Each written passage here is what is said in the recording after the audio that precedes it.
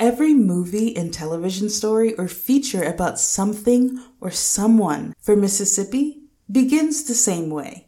A wide camera shot of a cotton field, the remnants of slave houses on a plantation, or just some shotgun houses with black people in tattered clothing staring blankly into nothingness, with the camera moving slowly but steadily inward, focusing on the one thing in the frame that most signifies that Mississippi is still a backward place, frozen in time.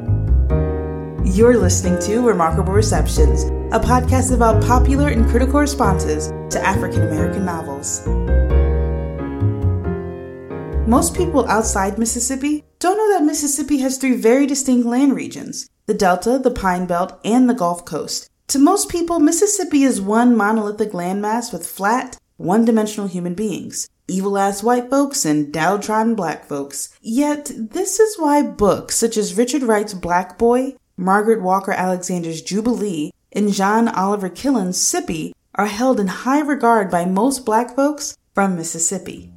They incinerate the myth of the black monolith by presenting a multitude of black characters who are so vividly drawn that they defy being objects or even objet d'art and other people's fantasies about the Afro-Mississippi being. At the core of these works is nuance, which is the essence of being human.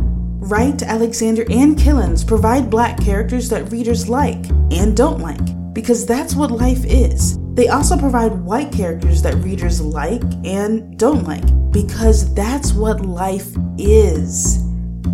Moreover, these writers provide black characters who are clearly vessels for conflicting ideologies, such as integration versus black nationalism. Yet the circumstances and decisions of these characters are never simplistic. They allow the human reality of untidy relationships and questionable decisions for survival to expose the humanness of their humanity.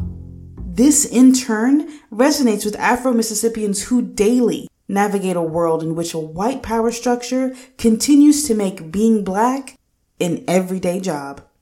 The characters Richard, Granny, Veery, Randall, Inez, Jesse Chaney, and Charles Wakefield living in these works affirm for Afro-Mississippians that they are not crazy, that they are real, and that they are vital beings in the quest to save the soul of America.